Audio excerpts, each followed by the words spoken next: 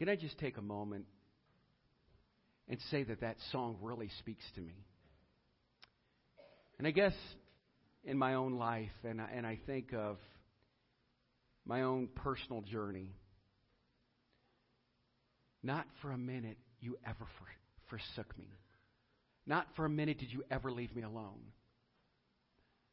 I know many of you feel like in the darkest of your trials and your tribulations, in those moments when you feel like nobody's there for you, you've lost everybody you love, I want you to know that God is with you.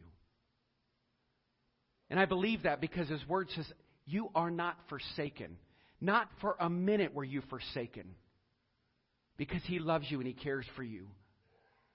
And I stand up here humbled to think that our God loved us so much that He sent His Son to give us life and to give it to us abundantly. And maybe for some that might be in this room, maybe when you were in a jail cell, you thought for just that split second, was there any hope for me? What was my life going to be like?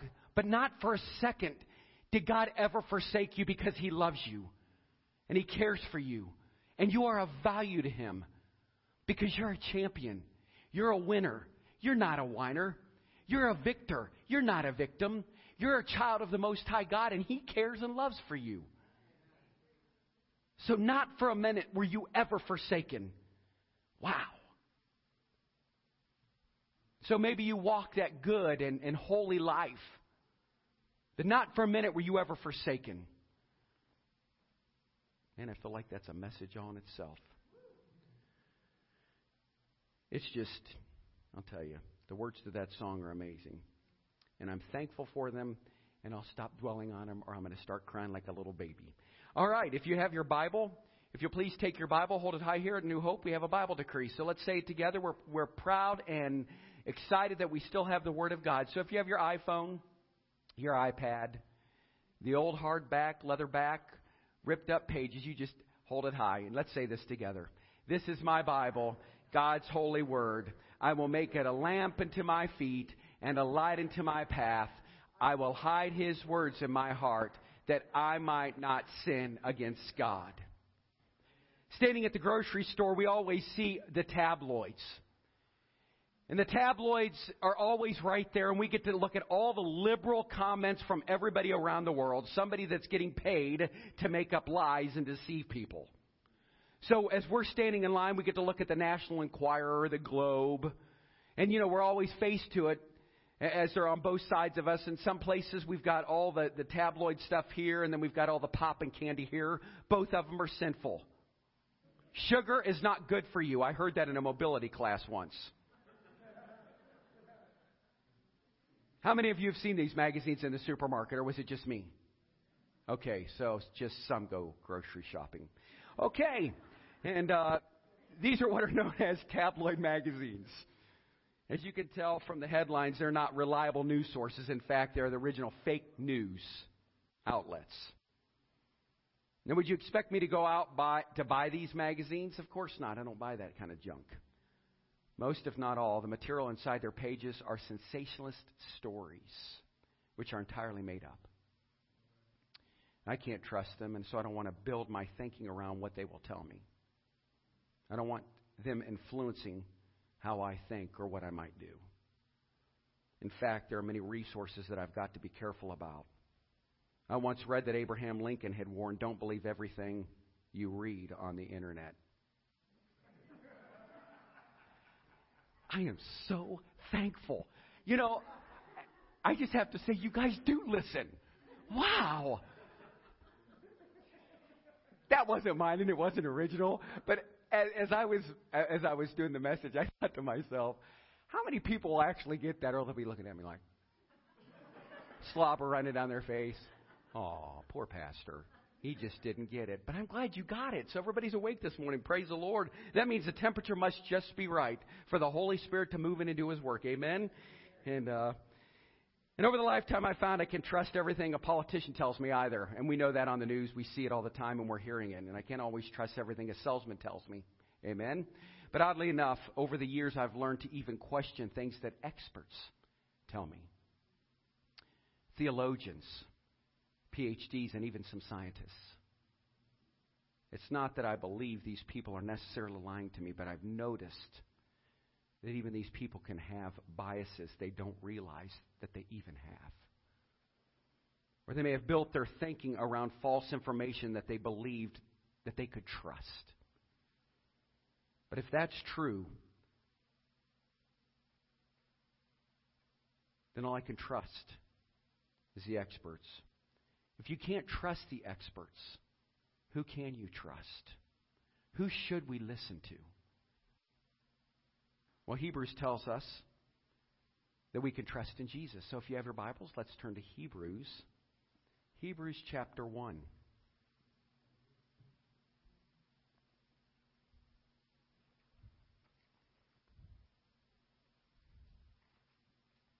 I'm going to be reading out of Hebrews chapter 1. At this moment, I want to just highlight this morning, at this point in time in the message, verse 2. And now in these last days, God has spoken to us by His Son. And now in these final days, He has spoken to us through His Son. He has spoken to us through His Son. In the Gospels, we're told of the time that Jesus took Peter, James, and John up on a mountain where He was transfigured before them. His face shone like the sun, and His clothes became as white, as the Scripture says, as snow, or as white as light. Just then there appeared before them Moses and Elijah, talking with Jesus. Peter said to Jesus, "Lord, it is good for us to be here. If you wish, I will put up 3 shelters, one for you, one for Moses, and one for Elijah." While he was still speaking, a bright cloud enveloped them, and a voice from the cloud said this. Listen closely. This is Matthew chapter 17, verses 2 through 8. And I know we're in Hebrews, but I'll quote it for you. It says, "This is my Son, whom I love. With Him I am well pleased."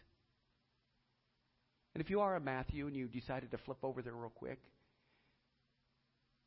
it's very simple. It says, listen to Him. Listen to Him. When the disciples heard this, they fell face down on the ground, terrified. But Jesus came and touched them, and here's what He said. He said, "Get up. Don't be afraid." And when they looked up, they saw no one except Jesus. But hold on a minute. Now we're starting to see a little bit of the Trinity, huh? Father, the Son, and the Holy Spirit. Jesus is the one we should look to. He's the one we should listen to because He is the truth of God. John chapter 1 verse 17 says, "For the law was given through Moses, grace and truth came through Jesus Christ." We know the scripture in John 14 verse 6 when Jesus said, "I am the way and I am the truth and I am the life." So if I want truth in my life, I've got to start with who? With Jesus. We can't have real truth in our lives if we don't have Jesus. But what truth can Jesus give us that is superior to anything the world can give? Well, I thought about that. And I discovered it in the next text today. Truths that the world can't give to us, and often they just don't understand. And the first truth is this. Jesus shows us who God really is. Jesus shows us who God really is. Let's go back to our text in Hebrews chapter 1, and let's read together. I will read, and you can follow along. I will be reading out of the New Living Translation this morning, not the King James, but I like the correlation here. Long ago, God spoke many times and in many ways to our ancestors through the prophets. And now in these final days, He has spoken to us through His Son. God promised everything to the Son as an inheritance, and through the Son, He created the universe. The Son radiates God's own glory and expresses the very character of God, and He sustains everything by the mighty power of His command. When he had cleansed us from our sins, he sat down in the place of honor at the right hand of the majestic God in heaven. This shows that the Son is far greater than the angels. Just as the name of God gave him, or the name God gave him, is greater than their names. Now watch. As it says that the Son is greater than the angels. For God never said to any angels what he said to Jesus. You are my Son. Today I have become your Father. God also said, I will be his Father, and he will be my Son. And when he brought his supreme Son into the world, God said, let all of God's angels worship him. Regarding the angels, he says, he sends his angels like the winds, his servants like flames of fire. But to the Son he says, your throne, O God, endures forever and ever. You rule with a scepter of justice. You love justice and hate evil. Therefore, O God, your God has anointed you, pouring out the oil of joy on you more than on anyone else. He also says to the Son, in the beginning, Lord, you laid the foundation of the earth and made the heavens with your hands. They will perish, but you remain forever. They will wear out like old clothing. You will fold them up like a cloak and discard them like old clothing. But you are always the same. You will live forever. And God never said to any of the angels, sit in the place of honor at my right hand until I humble your enemies, making them a footstool under your feet. Therefore, angels are only servants, spirits sent to care for people who will inherit salvation. Going back to verse 3, it says here, Jesus is the radiance of the glory of God and the exact imprint of his nature. Now, I can go into a deep theological message, and I'm not going to try to do that this morning. I'm going to try to make it applicable for all of us to be able to understand what the book of Hebrews has to say. And as we've been going through this series of Be Still and Know That I'm God, understanding that we have to be careful who we're listening to and what we're listening to and what influences that we have. But in verse 3, in essence, when you've seen Jesus, you've seen God. Because what? Jesus is God. Let's try that again. In essence, when you've seen Jesus, you've seen God because Jesus is awesome. So look to the person next to the right, left, up, down, anywhere you want. Look at him. Say, Jesus is God.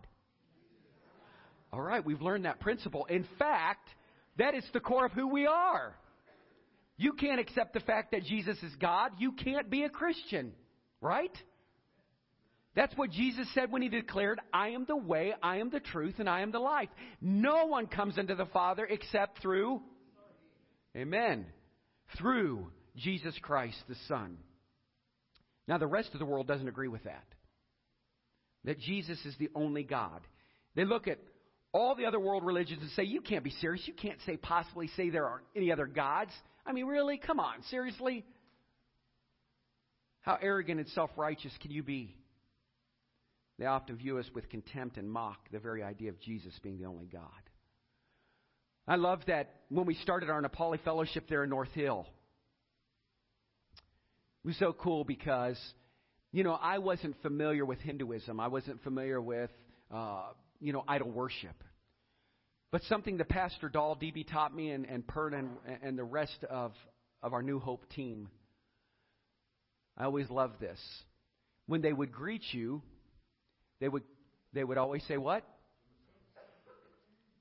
Jamesy. They would say Jamesy. You'll learn, Joey. You're right with me, Bo. They would bow and they would say this, Jamesy.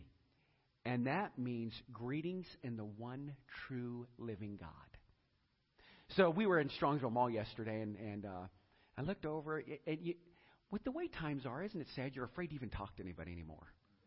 And I saw these two young men. They were teenagers. I would say he's probably 19, and his brother was probably 13, maybe 14. And as I was there, I noticed, I was looking at them and thinking, they've got to be Nepali. So I looked at him, and as I was standing there, I said, so where are you from? And the one eyebrow raised, he goes, from Cleveland. Sorry, dude. Just was asking a question. I don't know. Did I feel like an idiot at that moment? I go, no, really. I said, are you from Nepal? He stood right up. He goes, yes, my mom and dad are from Nepal. I was raised there. And I said, I love this, Jameshi. He looked at me and went, oh. I knew then we had a situation. He wasn't saved. He didn't even know who Jesus was. And it was so funny because he was like, oh.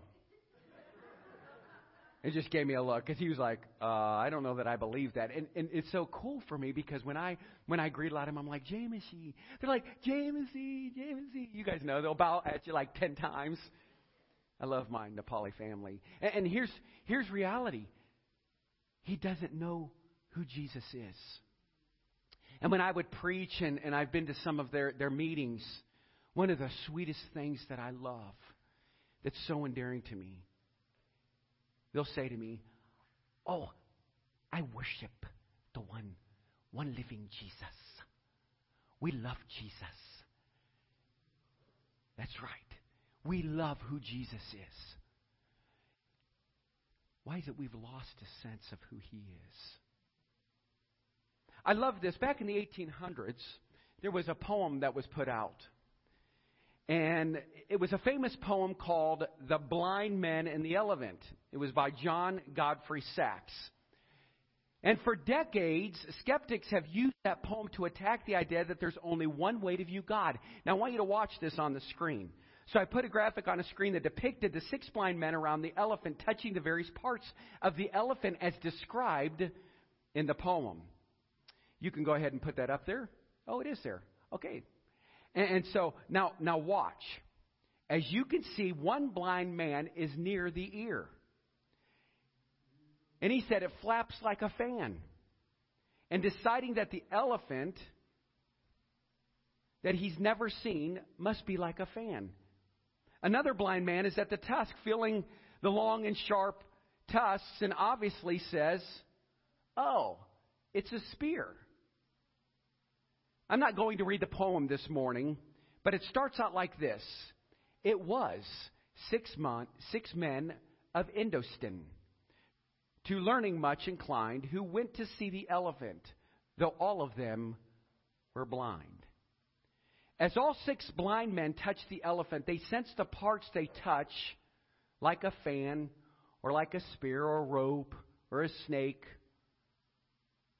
For example, one of the lines say, the fourth reached out and felt about the knee. 'Tis clear enough the elephant is very like a tree. And it continues to go on and on like that. And then after all the blind men make their conclusion, here's what the author has to say. And so these men of Indostan disputed loud and long, each in his own opinion exceeding stiff and strong. Though each was partly in the right, all were in the wrong. So often theological wars, conflicts over the nature of God, many people rail on in utter ignorance of what each other means and prattle on about an elephant that none of them has ever seen. Isn't that amazing? Now watch. Here's the moral of this poem. Everybody who tells you that they know what God is like is partly right. But they are completely wrong because no one has ever seen God. We've experienced God, but we've never seen him. How our limited knowledge leads us to believe it to be the whole truth. Isn't that amazing? Who are you listening to? What influences do you have? But there's one serious flaw in this poem. And the flaw is this. All the blind men in the poem were wrong. And all of them came to the wrong conclusions. But no matter what conclusions they may have come to, it was still an elephant. And at the end of the day, it was still an elephant. The fact that they were wrong in what they concluded didn't change the fact that it was still an elephant. If they could just see the elephant, then they would know what it was like.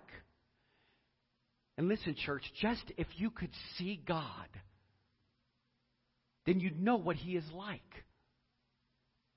Well, Jesus said, listen closely, in John Chapter 1, verse 14. Whoever has seen me has seen the Father.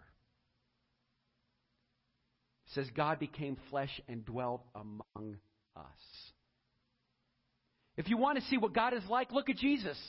Because everything that Jesus did in the Gospels were the works of God. Everything Jesus said were the words of God. Every act of mercy and kindness and love that Jesus showed.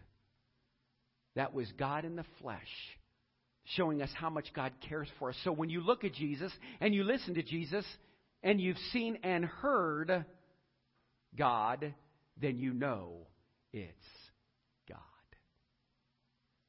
All the other world religions will tell you what they think God is like. But in Jesus, God became flesh so we could actually see what God was like.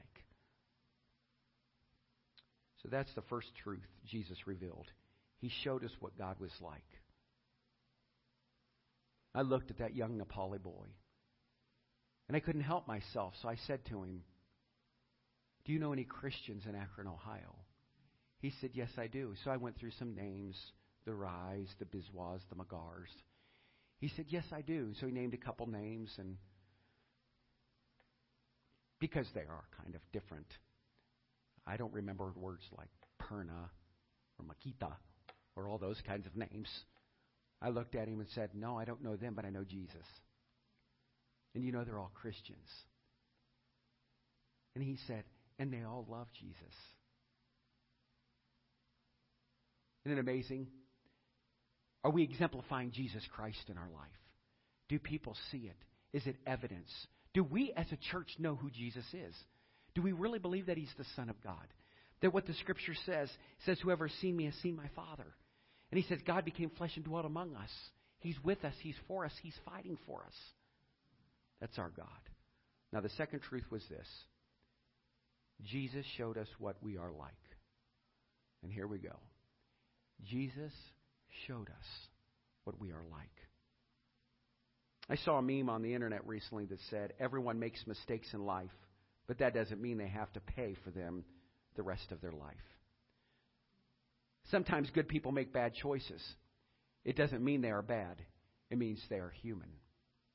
Now watch this, and I understand that meme. And I understand what the meme was trying to say. But when I read that, a red flag went up all over the place because essentially, here's what he was saying, and listen. There are good people and there are bad people. Bad people do bad things because that's what they're good at. Being bad. But good people do good things because that's what they're good at. Being good. Now, occasionally, good people do bad stuff, but that doesn't mean they're bad people. It just means they made a mistake.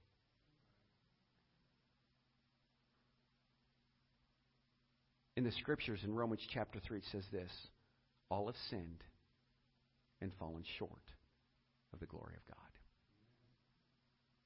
That means you've sinned. That means I've sinned. Every Sunday school teacher, every elder, every deacon, every pastor, every assistant, every associate, every groundskeeper, every human being has sinned. Because the Scripture says we've all sinned. We've all fallen short from God's glory. But it says in verse 3, we're told after making purification for sins, Jesus sat down at the right hand of the Majesty on high. He came to purify our sins, to purify all of us and all of our sins. That's why when Jesus came to earth, He spends all His time with a particular kind of people. So who did Jesus spend time with?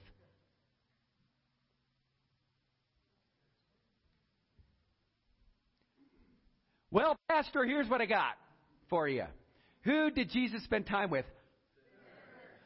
Very, very good. He spends time with those that sin, those that are bad,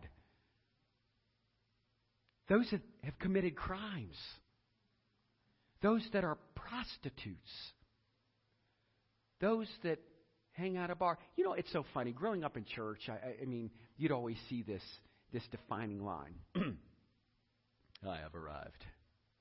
Just call me super Christian. because I'm holy. Ooh, that's scary. Because as soon as I've noticed that, and the legalism that I've found in some churches, hey, I was a part of it. And the legalism that I've seen in churches, guess what happens right after super Christian decides to rip open his shirt and fly around? All of a sudden he's deflated and he crashes. Because then God reminds him about his son who went to a cross and died for his sins. Because there's none righteous, no, not one. We're all sinners saved by God's grace. Everything's so skewed in our life, and so we miss it. Jesus hung out with tax collectors. He hung out with so many people. Why did he do that? Because Jesus came to seek and to save the lost. What a great thought. He sought them out. Man, I can't wait. In a meeting this past week, Donnie and Chris looked at me and said, Pastor, we've got to get this New Hope for Recovery started. I said, okay. I didn't rip out my pen, but I grabbed my pen, right? And I said, okay, let's look at a date. February 6th. All right, let me call some people. So I started calling some people, didn't I? I said, can you make it? And we went down through the line. I said, let's do this right now. We've got to seek and to save the lost. That's what New Hope's about. A new hope for a new generation. It's not about we're different. No, we're here to spread the light and love of Christ. We're here to exhibit the Beatitudes and the fruits of the Spirit. And that's who we are. That's what recovery's about. We got to get back to it. For years we were part of Celebrate Recovery. And yes, we realized it's hard to be a part of a program that we're doing it. They're doing it up by Beers. They're doing it up here at this corner at Six Corners. And what I mean by that is in North Hill, it seemed like in every corner of every crevice, there was another CR. I said, hold on a minute. We're not in competition. We're here to provide the gospel. So I said to them, I said, what night is perfect to seek and save the lost? Donnie and Chris said, well, Thursday, there's nothing going on. I go, Thursday it is. We've got to identify with the needs and be a light and a witness to those that are lost. Ephesians 2:3 says, we all once lived in the passions of our flesh, carrying out the desires of the body and the mind. And we're by nature children of wrath like the rest of mankind. It says we've all sinned, we've all fallen short of God's glory. And each of us knows that's the truth, because every one of us has felt the need for their sins to be removed, cleansed, and purified.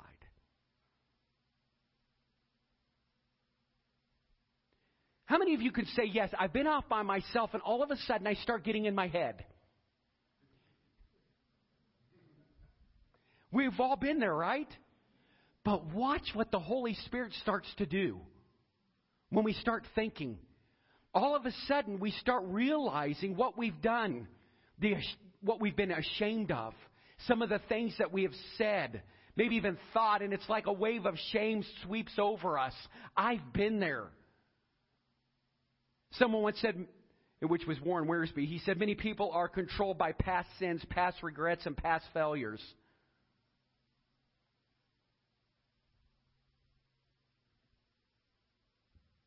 I have some great news.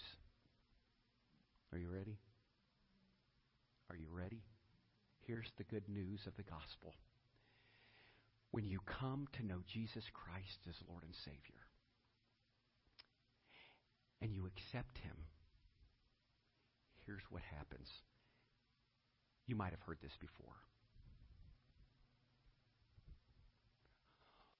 Old things are passed away.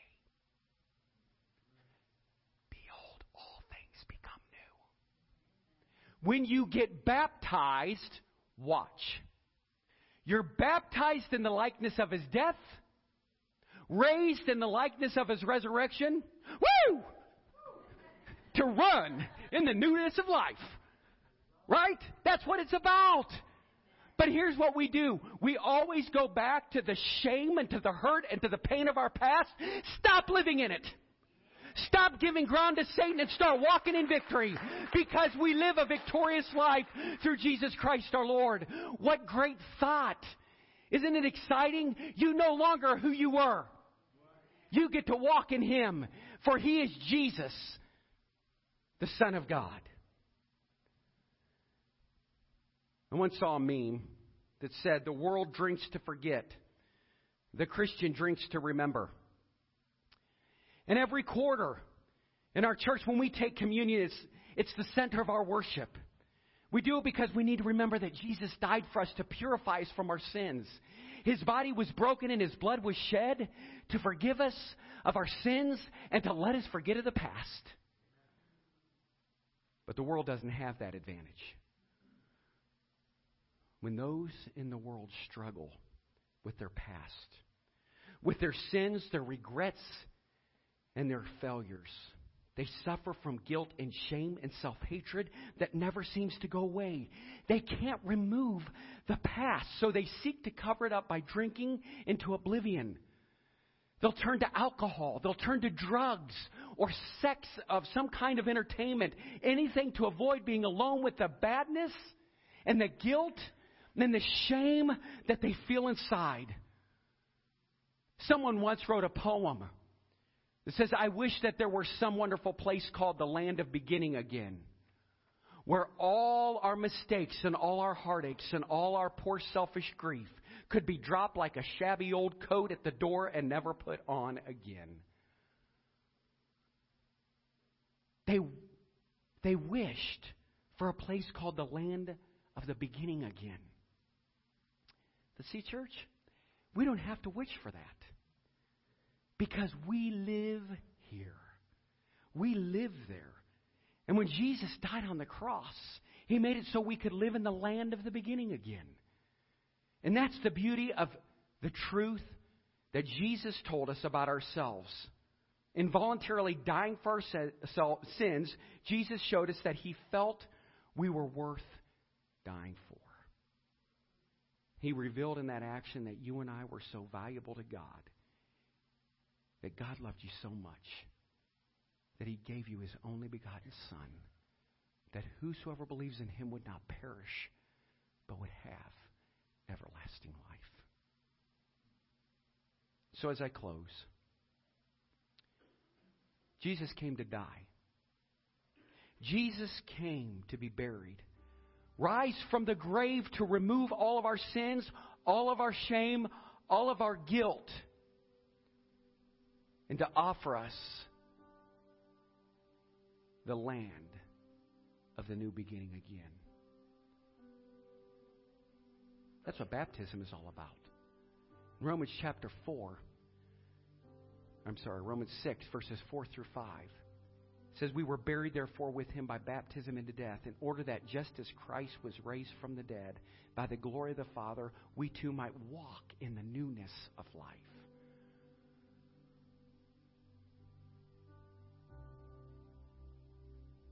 So, church, our final thought for the day.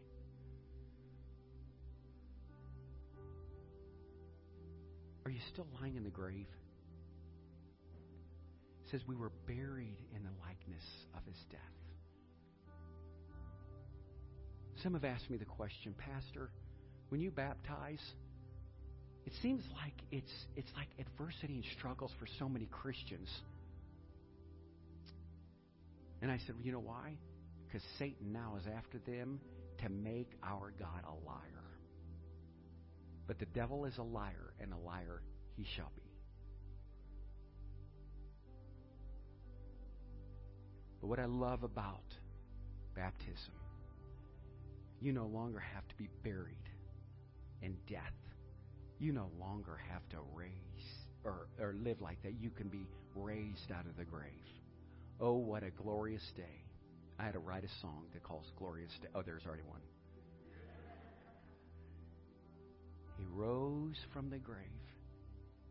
Even Jesus, when the Spirit of the dove descended upon Him, He walked in freshness and the newness of life. What's holding you back? What's keeping you down? Church, say this with me. I'm a champion. I walk in newness of life through Jesus Christ. When we become Christians, we've decided to die to our sins. And what do we do with the dead things? We bury them. We don't put a little dirt on them or pour a shovel full of dirt on them. We bury them completely. And so, in baptism, people are lowered into a watery grave. But we don't keep them underwater, do we?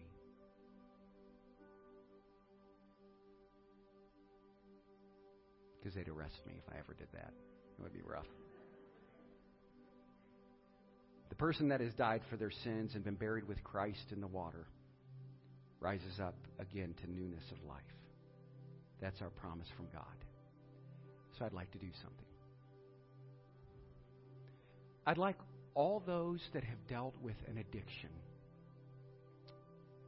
If there's been something you've done, can you just rise to your feet and say your victory comes through Jesus Christ? If you've gone through some type of an addiction or hurt or habit, praise the Lord. God bless you. God bless you. God bless you. I'm just going to take a moment, God bless you, to walk around this sanctuary and bless each one of you. God bless you. And to let each and every one of you know how precious you are to God and to others. God bless you. God bless you. God bless you. God bless you. God bless you. God bless you. God bless you. God bless you. Did I get you all up here? God bless you. And God bless you. You may be seated. Thank you. Thank you from the bottom of my heart for teaching me the greatest lesson of life. You're a new beginning. Thank you. Let's just praise Him. Hallelujah. Let's all rise to our feet and let's pray. Let's seek the face of God. For God is real and He's faithful and He's good to us. Let's pray. Father God, we just love You and we thank You that, Lord, we can stand here in the power of Your love and realize that it was love that changed our life.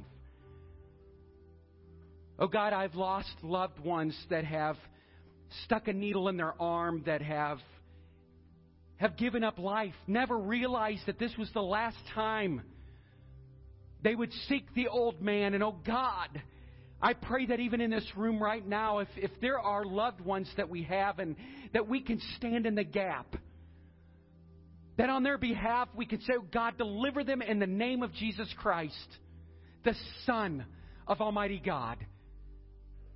So God, right now in the stillness of this room as we've been going through, be still. Help us to be surrendered. To open up our arms and our hearts and our hands and our mind to hear Your voice. Oh God, I thank You for those that have decided to seek Your face, not Your hands, not what they can get, but God, to see the love that comes from the throne room of God. And so in Jesus' name, God, we come to this altar this morning. And Lord, You know my heart. This is not even how I thought the message would go today.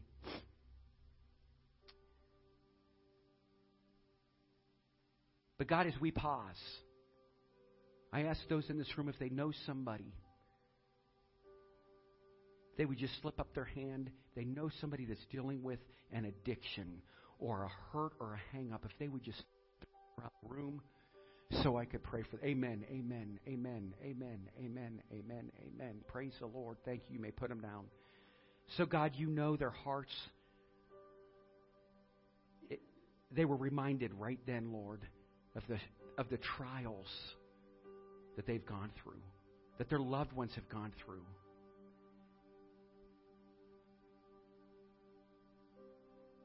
And so with every head bowed and every eye closed, those that raise their hand, can you just look at me real quick? Can you do me a favor? We're not going to say we're praying for somebody. I'm going to ask you to do something different today. If you did, can you just come and fill up this altar? let's just bring your loved ones to Christ. And let's pray for them. If you'll come right now, and we'll pray, and then I'll let you pray. Let's just lift them up in the name of Jesus. We've got to pray for them. It's our responsibility and obligation. Lift them up. Find a spot. Bow a knee, kneel. If you need to stand, that's fine too. Let me pray with you, and then we'll go right into the power of your love. Oh God, we come before you. And as a church body, Lord, we ask that we won't hear the influences of this world, but we'll hear from the power and the Spirit of Almighty God, your Son, Jesus Christ.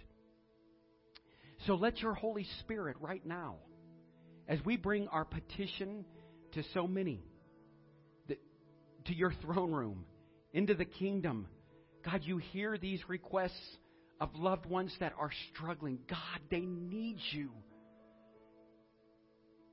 We know the song says every hour we need you, but Lord, they need you this very split second. So God, in the name of Jesus, I pray for a movement of the Holy Spirit. Bring somebody to the bedside, to the couch, to a chair, to an abandoned street, wherever they're at, that we can hear, that your loved ones, your children can hear your voice. Let them know that you're a God of second chances. So God, you hear the petitions and the prayers. And we listen. Father, we listen to hear what you have to say to us. And when we stand from this place, we will do exactly what you've told us to do. Let us sing together the power